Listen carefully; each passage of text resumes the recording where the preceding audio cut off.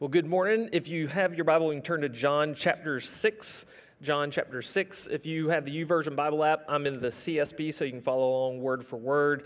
We'll also look at a passage in Matthew 14 that goes along with this same passage. And as you turn there, I will let you know, I know we got several people out sick this week. I was down for a few days this week as well, and so the little prayer guide we were going to put together will be coming out maybe this afternoon or tomorrow. We're a little delayed on that, even if it's partial, so we can get that in front of you for 21 days of prayer.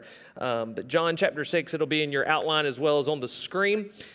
We are in this series, God of the Impossible, and I wonder for you as an individual, have you ever witnessed God do a miracle? Have you ever witnessed God do the impossible, or maybe even heard of it, maybe with someone that you know personally or intimately? Maybe they've shared a time where God has worked in a miraculous way. Well, the Gospel of John in chapter 5 records a miracle where Jesus goes to this man in Jerusalem, and this man has been lame for 38 years. And Jesus tells him what to do to get up and to get into the pool, and he was healed. And this precedes what's widely known as or considered to be Jesus' second most well-known or recognized miracle in the scriptures or in the time that he did ministry on earth, which is recorded in John chapter 6, as well as in the other gospels. Each different gospel writer has a view and a perspective, and so you can gain, if you read this event that took place in the different gospels, you're going to see a larger picture of what happened on this day, because different writers are writing from their perspective of what they witnessed and what took place. And so today we're going to primarily look at John, but we're also going to look at one passage and see what Matthew has to say about it. And so in John chapter 6, 1 through 3, it says, after this, talking about after he had healed the lame man of 38 years, and then he kind of has this big discussion with the Pharisees because of what was taking place there. After this, Jesus crossed the Sea of Galilee, or Tiberias. A huge crowd was following him because they saw the signs that he was performing by healing the sick. Jesus went up a mountain and sat down there with his disciples. Now, I want to stop there because if you read in John chapter 5, the reason that he's having this long conversation with the Pharisees is because he heals this man who's been lame for 38 years. And instead of the Pharisees celebrating that and being excited about that, the Pharisees get angry and they begin, the Bible uses the word persecute. They begin persecuting Jesus because he's healing on the Sabbath day. But as we see this scene unfold and we see that Jesus has kind of left that area, he's now up on a hill, he sat down, he's just kind of enjoying his time in a remote area. This large crowd of people has now followed him out across the Sea of Galilee or Tiberias to where he is gone. They've now followed him, and they are coming to him once again. And really, this is the real reason why the Pharisees were angry at Jesus and why they were persecuting him. It wasn't because he was healing on the Sabbath. Yes, those were the laws and their understanding of the laws. And of course, we know they added to the law to make it more difficult for people to follow Jesus. Jesus said that even himself. But here, even in this moment, this is a picture and highlights why they were truly angry and upset with Jesus, because in his ministry and his compassion on the people, he was winning their hearts over. And as he won their hearts over, the Son of God, the true Messiah, then what it did was it diminished their influence and power over the people, which we know that they abused for their own good, for their own profit. And so in this moment, we see really the contrast between Jesus, who's doing good for the people out of the glory of the Father and what he desires and his plan and purpose, and really what the Pharisees were wanting, their own power and prestige and influence over the people. Matthew records this scene like this in chapter 14, verses 14 through 16. When he went ashore, he saw a large crowd, had compassion on them, and healed their sick. When evening came, the disciples approached him and said, "This place is deserted, and it is already late. Send the crowds away so that they can go into the villages and buy food for themselves." "They don't need to go away," Jesus told them. you give them something to eat. And then back in John chapter 6, verses 4 through 9, we see this play out. And it says, now the Passover, a Jewish festival, was near. So when Jesus looked up and noticed a huge crowd coming toward him, he asked Philip, where will we buy bread so that these people can eat? He asked this to test him, for he himself knew what he was going to do. Philip answered him, 200 denarii worth of bread wouldn't be enough for each of them to have a little. One of his disciples, Andrew, Simon Peter's brother, said to him, there's a boy here who has 5 barley loaves and 2 fish, but what are they for so many? I want you to write this down. Courageous faith acts according to who Jesus is, not on our earthly perspectives or provision. Courageous faith acts according to who Jesus is, not on our own earthly perspective or provision. So as evening comes, the disciples want to send the people away because it's a massive crowd. They don't have any food to give them. And they know that because they're in a remote place, it's going to take them some time as evening is setting in to get to a village that's nearby so that they will still have time to purchase food and that they can eat, or else they might go hungry. They understand that with this massive crowd on their hands, if they get hungry, or as y'all might recognize the term hangry, that might be a problem. In fact, Snickers did a really good job of capturing this human condition. In their commercials, they would take someone like a Betty White or another famous actor that you would recognize and would have them to be angry or to be grouchy. And, whatever, they might be playing football. That's what they had Betty White doing, which was pretty funny. They might have had them in a motorcycle club. There's all the commercials online. You can go look at them. But they're angry and they're upset, and people are looking at them as if this isn't normal. And so someone in the commercial gives them a Snicker to eat, and as they eat the Snicker, it returns them back to being a regular, nice person. And so they capture this understanding of being hangry, both hungry and angry, because hunger leads to anger. And so the disciples, the Bible doesn't tell us, maybe it was out of compassion, maybe it was out of concern, but they understood that they were about to have a multitude. The Bible says there were 5,000 men, but there were also young boys there. There were also women there. And so it's perceived that there were between 15 to 20,000, if not more, people in this one place that has followed Jesus into this remote area in the desert. And so this is a lot of people, if they were to get hungry and angry, to have to deal with and to have on their hands. And so the disciples' faith in this moment was small and far from courageous. They don't have the resources. They don't have the food to offer to the people. They don't really have the money to go purchase enough food for this many people. They find one boy who's naive enough to even let it be known that he has brought 5 loaves of bread and 2 fish, which could have been dangerous with a massive crowd like that. Maybe there were others who were withholding because they didn't want to let it be known that they had food because who knows, it might be taken from them and given to other people. And so I got to take care of myself. I got to take care of my family. And so there's at least one boy out of this massive crowd that they have found willing enough or naive enough to make it known that he has something that he can contribute to this. But even the disciples looking at that go, that's not enough to feed this crowd. 5 loaves and 2 fish. And then even as he is asked, Philip tells Jesus, because Jesus is testing him, and he's like, hey, where can we go buy food for these people? And Philip doesn't say that they have 200 denarii. A denarii was 1 day's wage. He was kind of being hypothetical or almost kind of snarky with Jesus in a sense that he was saying, like, even if we had 200 denarii, if we had half a year's wage, it wouldn't be enough to even give this crowd a small taste of food. And so we don't have the means. We don't have the resources. We are limited to what we can do. So their mentality was, we can't do it, and so let them take care of themselves. We can't do it, and so let someone else handle the problem. Not one disciple in that moment recognized that they were with Jesus. The man that they just watched heal a man lame for 38 years.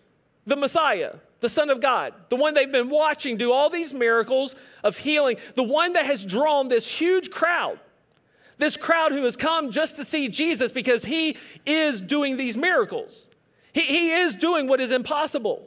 And in this moment, as Jesus is asking these questions and as Jesus is testing them and as they are calculating and trying to figure things out within their own limitations, he's in the moment with compassion healing the sick among this group that has come to him. So they're watching him do miracles in the moment, and yet they don't have the courage to believe that God, in the Son of God, Jesus, God in flesh, can take care of this problem. They're only focused on their personal limitations. Had they remembered history, they would have seen parallels even in this moment. They would have known that just like Jesus is now with this multitude, these thousands of people, that Moses was also one day in their historic past of their people, had a multitude of people that he had led out of Egypt, out of slavery. And Moses is in this moment where he has to have a conversation with the Father, with God, and he's like, hey, okay, you've called me out. You've called me to lead these people out of Egypt into the wilderness, and now they're hangry. They're hungry, and they're angry, and they're thirsty, and they're demanding food, and they're thinking that, you've led them out just to kill them. How am I supposed to feed these people? And God responds. If you remember, he sent manna by morning and quail by night, and he took care of the needs of his people. And here in this same moment, similar moment, Jesus, the Son of God, is before this multitude, a greater Moses, the one who's doing the miracles and the one who's healing, the one who is doing the impossible. And yet as he questions and as he asks them what they are to do, they have no faith, they have no courage, they have no belief that there is a solution to this problem other than sending the people away. They could have told Jesus, you have the ability to do miracles. I mean, we're witnessing it. We're watching you do it. We care for these people. We want to feed these people. What would you have us to do? And I wonder oftentimes if we're much like these disciples in the sense that we want to tell Jesus what to do, or we want to tell him all of our problems rather than yielding ourselves to him as King and as Lord and as the sovereign God saying, what do you want me to do? What would you have me to do in this moment?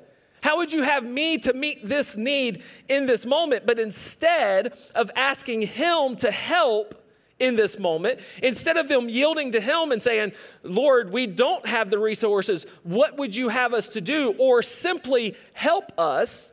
I think sometimes that might be the most spiritual thing that you can pray is simply help me. Or if you can't even get the me out, just help. Yielding yourself and understanding that you are limited, but God is not. You are limited, but he is fully in control and fully powerful and has unlimited provision. Instead, they told Jesus how limited they were, and even worse, wanted him to enter into their doubt and into their limitations by sending the people away. That was their solution. Jesus, we got to send these people away. There's a massive need on our hands. They're hungry. We have no food. We have no money. And so there's nothing we can do. Jesus, send them away. And I love what Jesus says. His reply in verse 16 says, they don't need to go away. Jesus told them, you give them something to eat. You take care of the problem. You take responsibility. You do the hard work. But yet they didn't have to do the hard work. That was their mentality. That was their thought, was we've got to come up with the solution. We've got to come up with making this possible. And I do wonder if we're like the disciples at times. We're like the Israelites at times. We are the complainers. We are the limited. And so therefore we want to make God known. We can't do this. I can't make this happen. And so therefore, I can't obey, I can't follow, whatever that might be. If we feel that we're limited or lacking in some way, we'll sit back paralyzed, leaving the work for someone else to do. Let them take care of it themselves. Let them handle it. Let them do the work. Let them provide. The only solution to our challenges has to fit within our own limitations. Okay, God, if I'm going to solve this problem, if I'm going to follow you in this calling or whatever that might be, it's got to fit within my sphere of provision, my sphere of time, my sphere of skill and ability, and what my finite mind can figure out. If I'm going to do this, it's got to fit within my understanding.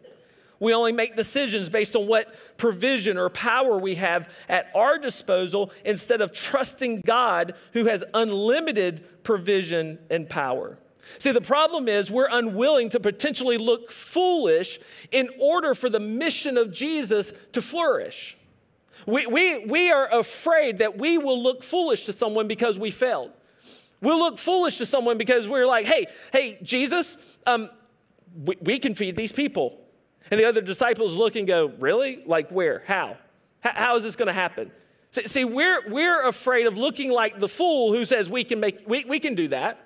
We know that we're with Jesus and that can happen. Even with this 5 loaves of bread and 2 fish, we can feed all these people. Everybody would look like you're the idiot. You're the fool. And so we're afraid of that. Instead of saying, you know what, I'm willing to look foolish. I'm willing to fail. I'm willing for people to laugh at me and mock me and sneer at me, or even talk behind my back and say, there's no way that'll happen. There's no way they'll be successful at that. There's no way. I'm willing to do that so the mission of Christ, so that the gospel and the kingdom of God can flourish and can advance. What if we fail? What if it doesn't work? What will people think? What will happen to me? What will happen to my family? And so some people do nothing. And I wonder if that's you. I wonder if that's kind of the way you find yourself leaning too oftentimes. You have to figure it all out. You have to have A to Z.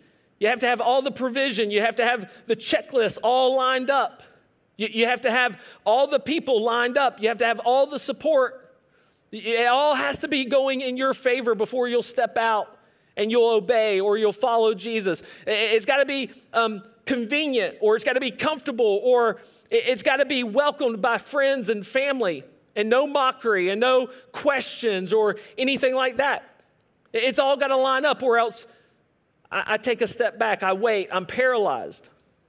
You know, had I given into that mentality because it was there, you know, I had people telling me that when I shared that, because we started in Grovetown, which was very difficult. New Passion started in Grovetown with 37 people. And I've told you that before. 5 of that was my family. We started New Passion essentially with 5 people. I had to convince my wife and my kids to start with me first. As the, you know, they were there. Right. If they weren't with you, man. You ain't going anywhere. But 20 out of that 37, 21 were adults, 16 were kids.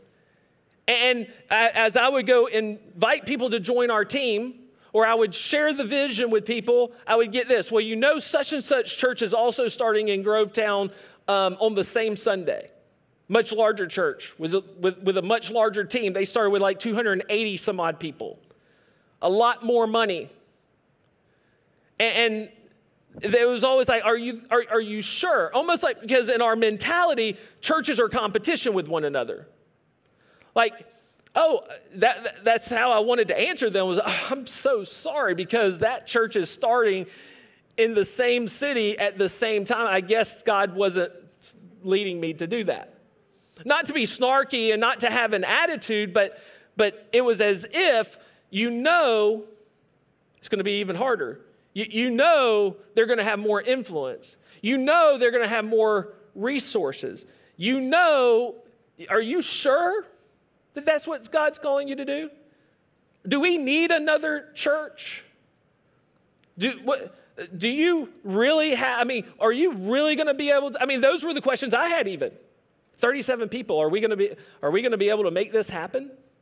No money. The only money we had coming in, $5,000 from a home church that we had to pay back, and then essentially $5,000 from the local association or the state association that we started in. And then other than that, it was those who chose to go ahead and start giving to the church out of their tithes and offerings. And that was it. Very little money. We had, I think, $15,000 by the time we started, and most of that was gone because we had to buy a trailer. We had to do a block party to kind of get our name out there and meet our neighbors. Like, we had no money. We started the church by saying, you know what? We're all working jobs, and when our number one priority is paying the school that we're starting in. That's it. And I've joked how I had to stop standing at the door because, like after the third Sunday, 4 people showed up outside of our team. And that's if our whole team showed up. And I started thinking, you got one more week and you're going to kill this thing. And that was the mentality that I, in my provision, in my skill and ability, like I had to do, I was either going to make this happen or I was going to kill it. You ever been there? And so that's what we contended with.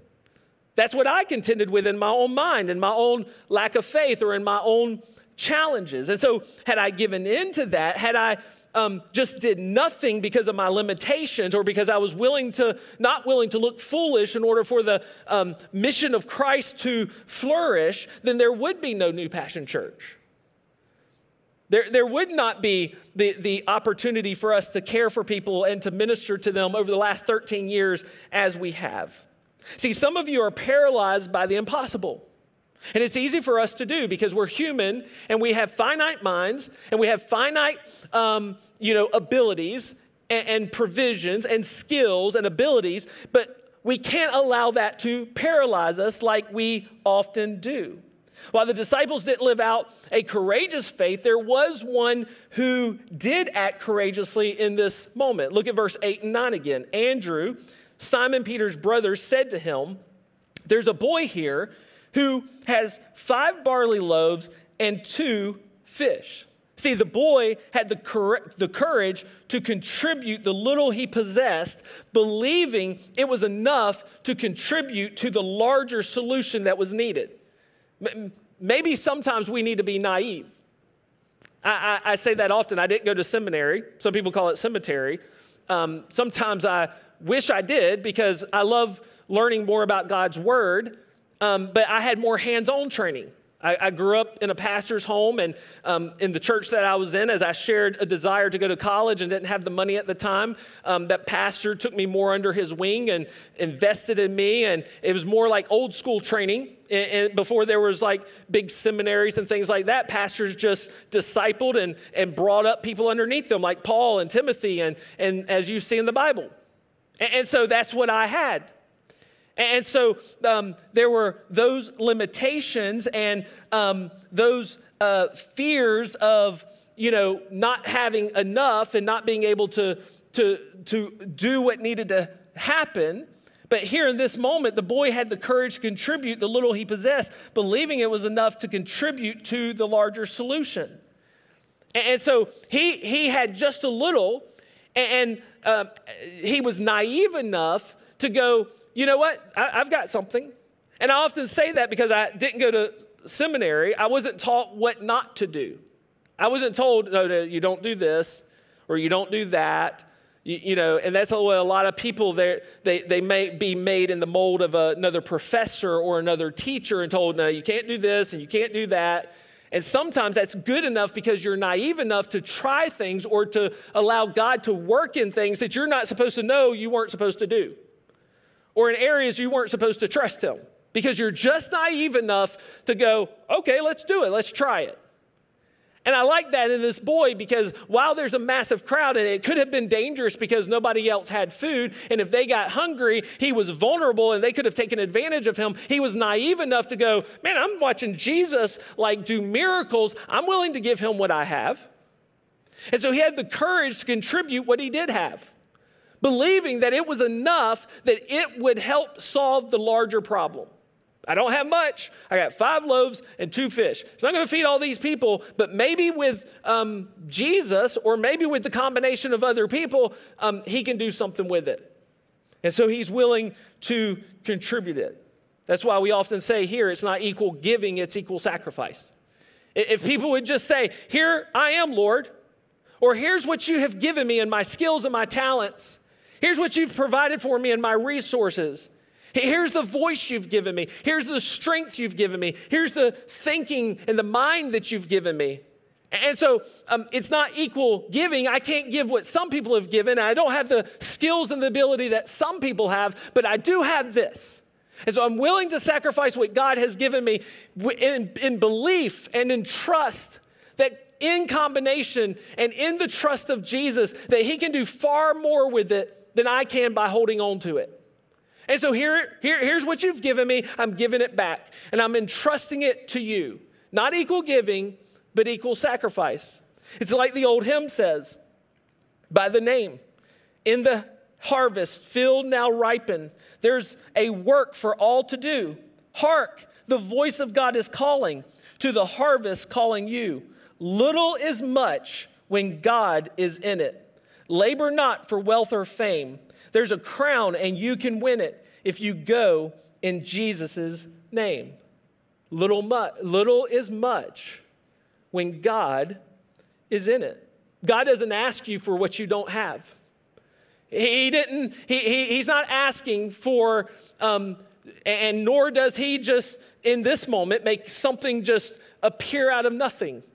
In fact, in this moment, he utilizes the 5 loaves and the 2 fish, and he does a miracle with that because the young boy was willing to contribute it to the larger problem that was at hand. He was willing to give it away. He was willing to sacrifice it. He didn't ask for what they didn't have. He wanted them to utilize what they did have. But he does want us to trust him with what he has given to us because as we see in Scripture, he will test our faith. He will test to see if we have greater faith in him or faith in our 5 loaves and 2 bread. Faith in him or faith in our limitations. Faith in him or faith in our skills and our abilities. Where does our faith lie? He will test us in different moments. Little is much when it's placed in the hands of an all-powerful God. Look at verse 10 to 14. Jesus said, have the people sit down.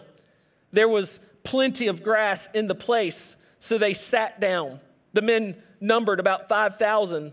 Then Jesus took the loaves, and after giving thanks, he distributed them to those who were seated. So also with the fish, as much as they wanted. When they were full, he told his disciples, collect the leftovers so that nothing is wasted. So they collected them and filled 12 baskets with the pieces from the 5 barley loaves that were left over by those who had eaten. When the people saw the sign he had done, they said, this truly is the prophet who is to come into the world. Jesus did a miracle this day. He took 5 loaves and 2 fish and fed what many believe is between 15 to 20,000 people. He took very little and he worked a miracle like only he could. But it started by a young boy willing to contribute and willing to place it in Jesus' hands and in his trust, believing that he could do more with it than he could do on his own. Willing to sacrifice his own provision. Willing to sacrifice to say, this is my food, I brought it, I took care of myself. Like, I thought ahead. I'm sorry y'all didn't. Y'all should have packed a lunch. Too bad, too sad. He could have. Have we ever had that mentality? Well, I thought through, I provided, I set aside, I saved, I thought ahead, I planned ahead. You didn't. Too bad. I mean, it's kind of the disciples' mentality. Let them go. Let them go take care of themselves. We don't have, maybe they had enough for themselves. The Bible doesn't get into all those details. But they were willing to say, hey, let them take care of it themselves. We can't. And so we're not going to try. But instead of having that mentality, he said, this is what I have, and I'm willing to contribute it. I'm willing to have the courage to give it to Jesus rather than try to hold on to it for myself so that it might benefit other people. This passage of Scripture is a miracle. This was an event that took place that Jesus did. And so when I ask you, have you ever seen God do a miracle? Have you ever experienced a miracle? I got to share a story, and I was like, you know what? I want to share that with the larger congregation. I got to share it with the Group Link group just a few weeks ago, and it reminds me of this passage. Hurricane Katrina had hit in 2005 on the Gulf Coast, devastated cities like Biloxi, Mississippi, and New Orleans, Louisiana. And many of you know that. You lived through it. In fact, David and Belinda, David's out sick today, and so they're at home, but they're here because of that. That helped kind of shift their life story and brought them here. And so I was a local student pastor at another church at the time, and that church no longer exists, but in that moment, I think that hit like between a Sunday night and a Monday morning. And so the pastor, we were in the office, and so he basically was just like, and I have to give him credit because it's he that basically was like, hey, what if we just load up and take as much groceries that we can collect between now and Wednesday night and bottled waters, and we just go down and do something. We just go help because it's devastating. And so we might not be able to do much, but we can do something. And so we spent between that afternoon to Wednesday just getting word out to the church. Nothing big. Hey, can y'all bring groceries? Can you bring bottled waters? And someone within the congregation who had a connection, who's willing to says, hey, I have this connection. Let's see what can happen. And so it was a local water bottling company, and they donated enough cases to put on one of those open utility trailers that you would put like a lawnmower on and yard equipment, stuff like that. And so when we left out, we took an RV on Wednesday night. After church, we were going to drive through the night. There were 6 of us who decided to go. And so a few people were going to switch off driving. We had no plan. We didn't know where we were going. In fact, at a certain point, we knew electricity was off. We knew there was no gas. Like, we had no idea what we were going to do beyond a certain place. Like, will we have enough fuel? We had some extra fuel containers. Was that going to be safe because it had to be outside of the vehicle? Would we get robbed? We had no idea. We just decided to load up and be foolish enough to go to help people in need. And so we get there, and we end up going into this cove area of Biloxi, Mississippi, and it's devastated. It's like a bomb went off. They built their houses at the level of Camille, which was, I think, a 26-foot storm surge, and Katrina comes in this area at like 32 feet and wiped it out. There's roofs just laying flat on the ground. There's piles of sticks. Talking to some of the neighbors, people had that were out in it, that had to go out in it. In fact, I'll share on my personal Facebook and can even put it on the church. I've got video where we interviewed people.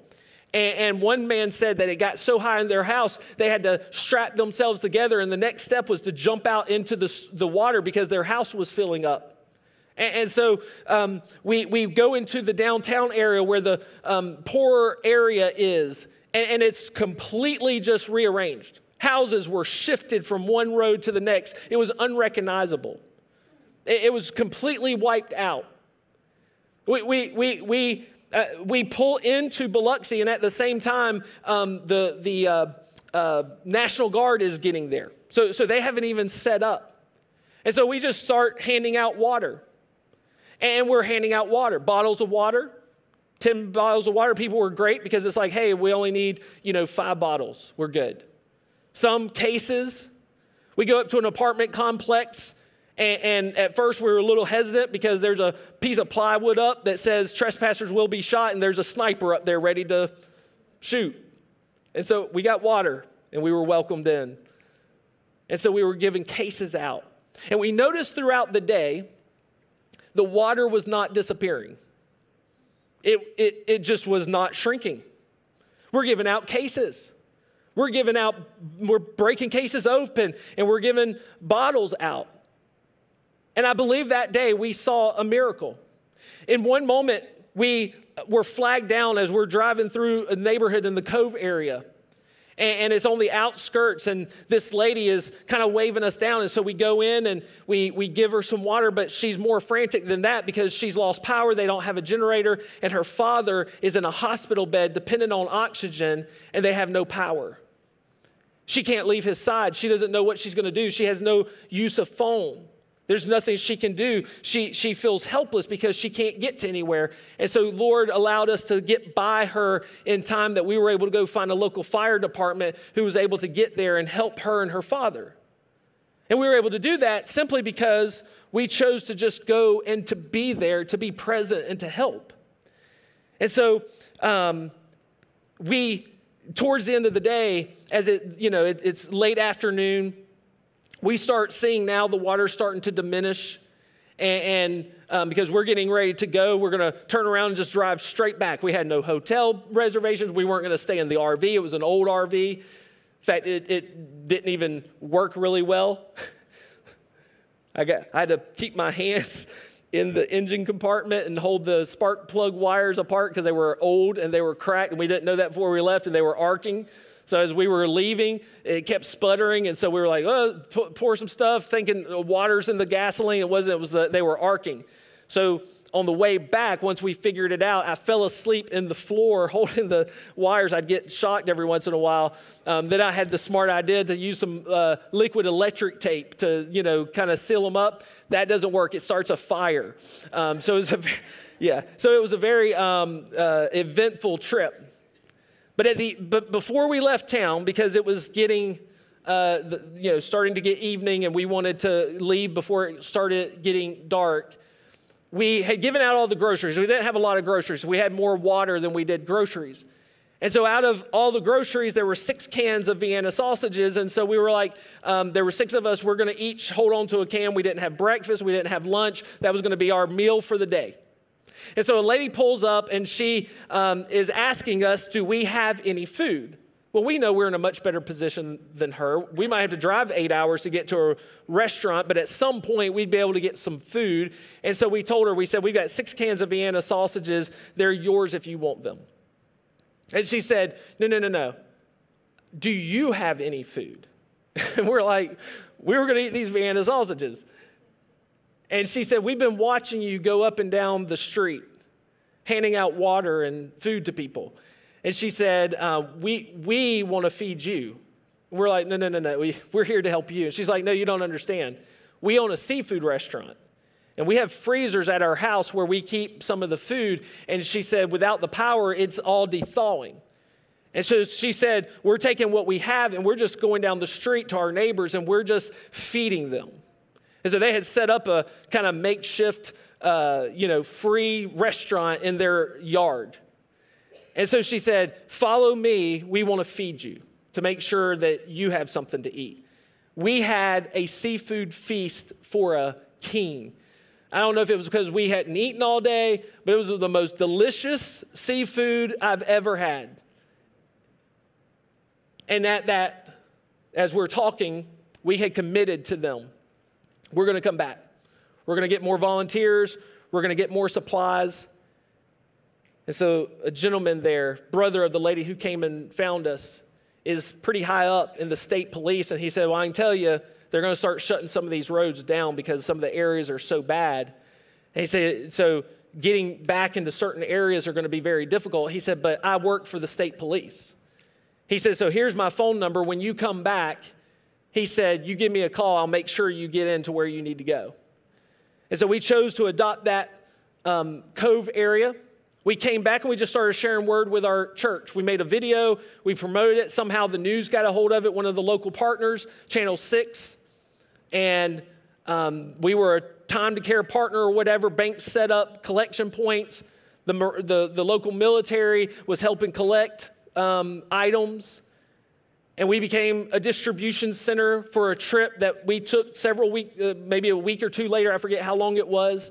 We took over 40 volunteers, multiple box trucks, another guy on the TV hearing us that owned his own. He was an owner-operator of a semi-truck, 52-foot truck, donated his fuel in his truck to load it up full of supplies.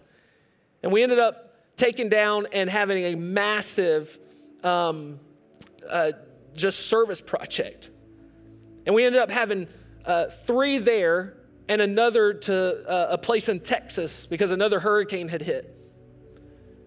And all of that was made possible because it started with a pastor who just said, hey, y'all want to go do something? And 6 people who said, yeah, I'm stupid enough to go.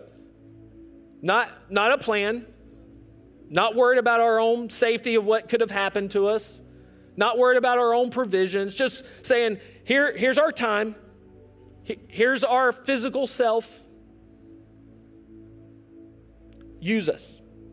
We didn't have plans for a larger service project. We didn't have plans for the media to partner with us. We weren't out there trying to make a name for ourselves. It was just simply, there's a need. Here's what I have to offer. And God took it and he multiplied it.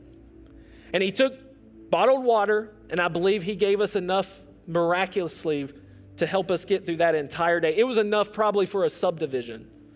And it lasted us all day. And I wonder for us, as we go into 2023 as a church, if that could be our heart as followers of Jesus, that we would believe in the God of the impossible enough to say, here's my 5 loaves and my 2 fish. Here's my 2 hands. Here's my voice. Here's my mind. Here's my time. Here's what you have given me. And I want to give it back. I want to trust it in the hands of Jesus. It might be little, but little is much when God is in it. Little is much when it's in the control of Jesus. That could be joining the church. It could be the numerous Bible studies that we have coming up saying, I want to grow spiritually, and so I'm going to give my time. I'm going to give my effort. There's a precept Bible study coming up. There's a women's Bible study coming up. They're always coming up. We keep them in front of you. Here's my time. You know what? I'm going to be a part of this church. I'm going to be a part of the church family. I'm not going to sit on the sidelines. I'm not just going to occupy a seat, but I'm going to join. I'm going to be a part. I'm going to use my gifts and my talents. I might have 2 weeks a month. But you know what? That 1 or 2 weeks a month is more, it is more than I can do on my own when I devote it and give it to Jesus. Here's what I can give. Might not be as much as some, but my faith-filled generosity can go much further when I entrust it to Jesus than my doubt-filled control of it and my doubt-filled greed because I feel like I'm limited. So it could be, I'm going to be a partner in giving. I'm going to be a partner in serving. I'm going to join the church family and take ownership in this place. I'm going to give of my time and of myself so I can grow spiritually, so I can know my Lord and my Savior even more. It could be my voice is enough to share my faith with the unbelievers in my community, in my workplace. My voice is enough. And I believe God can use it. All I got to do is open my mouth and be willing to share. Whatever it is, could be that you use your limited time as we begin this 21 days of prayer to quit complaining, to quit gossiping, to quit the negativity and say, you know what? I might not like the way things are. They may not be the way I want them to be, but I got a little bit of time and I'm wasting it complaining. I'm wasting it doubting. I'm wasting it whatever. And so I'm going to transfer that. And instead of doing that, I'm going to take that little bit of time and I'm going to pray for my needs. I'm going to pray for the needs of my church family. I'm going to pray for the needs of my community because I believe that one little prayer, I believe that one little bit of time that I have to devote to bringing that before Jesus is great when he is in it. And so the little that I have this year, I'm going to contribute it. The little that he's given me, I'm going to place it back in his control and trust him to do something far above anything I can think or imagine or believe or dream on my own. But I'm willing to look foolish so the mission of Jesus can flourish. Not for my fame and not for my glory, but for his. If that's you, I encourage you in this moment. Maybe it's you go online, you take that step right now of signing up to serve or signing up to go into the prayer tab, whatever. Signing up for the Bible studies. Taking that step and not saying, well, I'll do it next week. No, you could do it right now from your phone.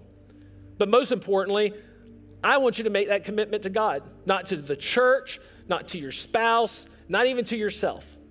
But if that's you, just like that boy said, hey, I've got 5 loaves and 2 fish, that you in this moment would commit, God, whatever you've given me, time, talent, treasure, I'm giving it to you and asking you to do something through it and with it that I cannot do on my own. Let's pray. God, we thank you for the truth of your word. We thank you that you provided for Moses when he needed to feed your people. God, I thank you that you worked and showed us even through yourself with the multitude, that when they were hungry, when there were a hungry multitude, that you provided out of 5 loaves of bread and 2 fish. I thank you for allowing me to personally experience how you multiplied water for people who had nothing after Hurricane Katrina, who had no home, they had no food, they had no electricity, their clothes were ruined. They had nothing. And yet you allowed us to be a part of a greater story, that you worked miracles, that you provided far above anything we ever imagined we would be able to provide. And you turned that one trip into 3 trips where we were to provide even more. We were able to be a witness to you, to the people in that community. And you received the glory and you received the honor just as Christ did when he multiplied that. And people looked at him and said, surely he is the one to come. He has come. And so God, I pray that that would be our heart this year, that we would believe that you are the God of the impossible. Lord, it is impossible with us, but it is not impossible with you. May we each be willing to take the things we normally would hold back and say, for the flourishment of the mission of Christ, for the advancement of the gospel, for the advancement of the kingdom, here is what I have to give, and I'm going to give it. I'm going to contribute it because I'm going to trust that Christ can do more with it in his possession than if I keep it in mine. May we all have that heart. And then, Father, help us through the power of the Holy Spirit to be able to keep that commitment and to be able to walk that out, not only just this year, but for the rest of our lives, that we would keep giving what you place in our possession, that we might see you do a great work in us and through us, that we might glorify you. It's in Jesus' name I pray. Amen.